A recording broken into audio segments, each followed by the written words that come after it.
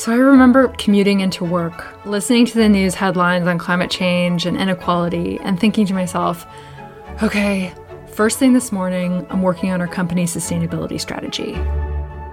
I'd be Googling and reading some reports, thinking, you've got this, Jen. You've worked for environmental think tanks in the past. You can figure this out. But as I was digging, I'd be met with this alphabet soup of acronyms and terms. ESG, SASB, TCFD, sustainable investing, stakeholder capitalism, ratings, rankings, coalitions. My head would be spinning. A bunch of questions would pile up for me. How do I make sense of this jargon? As a company, what does good look like? Then I'd get into deeper questions like, okay, I'm a chief financial officer. Finance traditionally discounts value in the future, but we don't want to discount the future of our children, so how do we reconcile this? I need a coffee.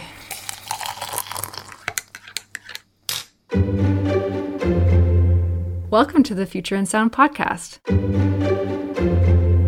I'm your host, Jen Wilson. This is the podcast where we talk about prioritizing people, planet, and profit in business strategy and decision making. You'll have different names for this: ESG strategy, sustainability strategy, maybe integrated strategy.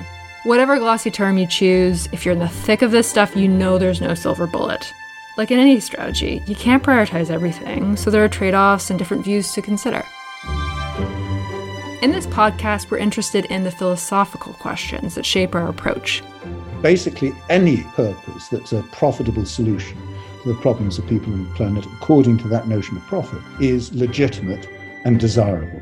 And the practical questions that help us take action. I think everyone should put things on the table that they thought were off the table. One way to do that is, instead of just sitting around thinking, well, what could be done, actually bring in stakeholder points of view and co-create with stakeholders.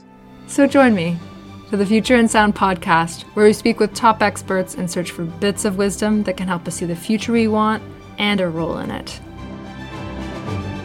That's A Future in Sound, available now wherever you get your podcasts.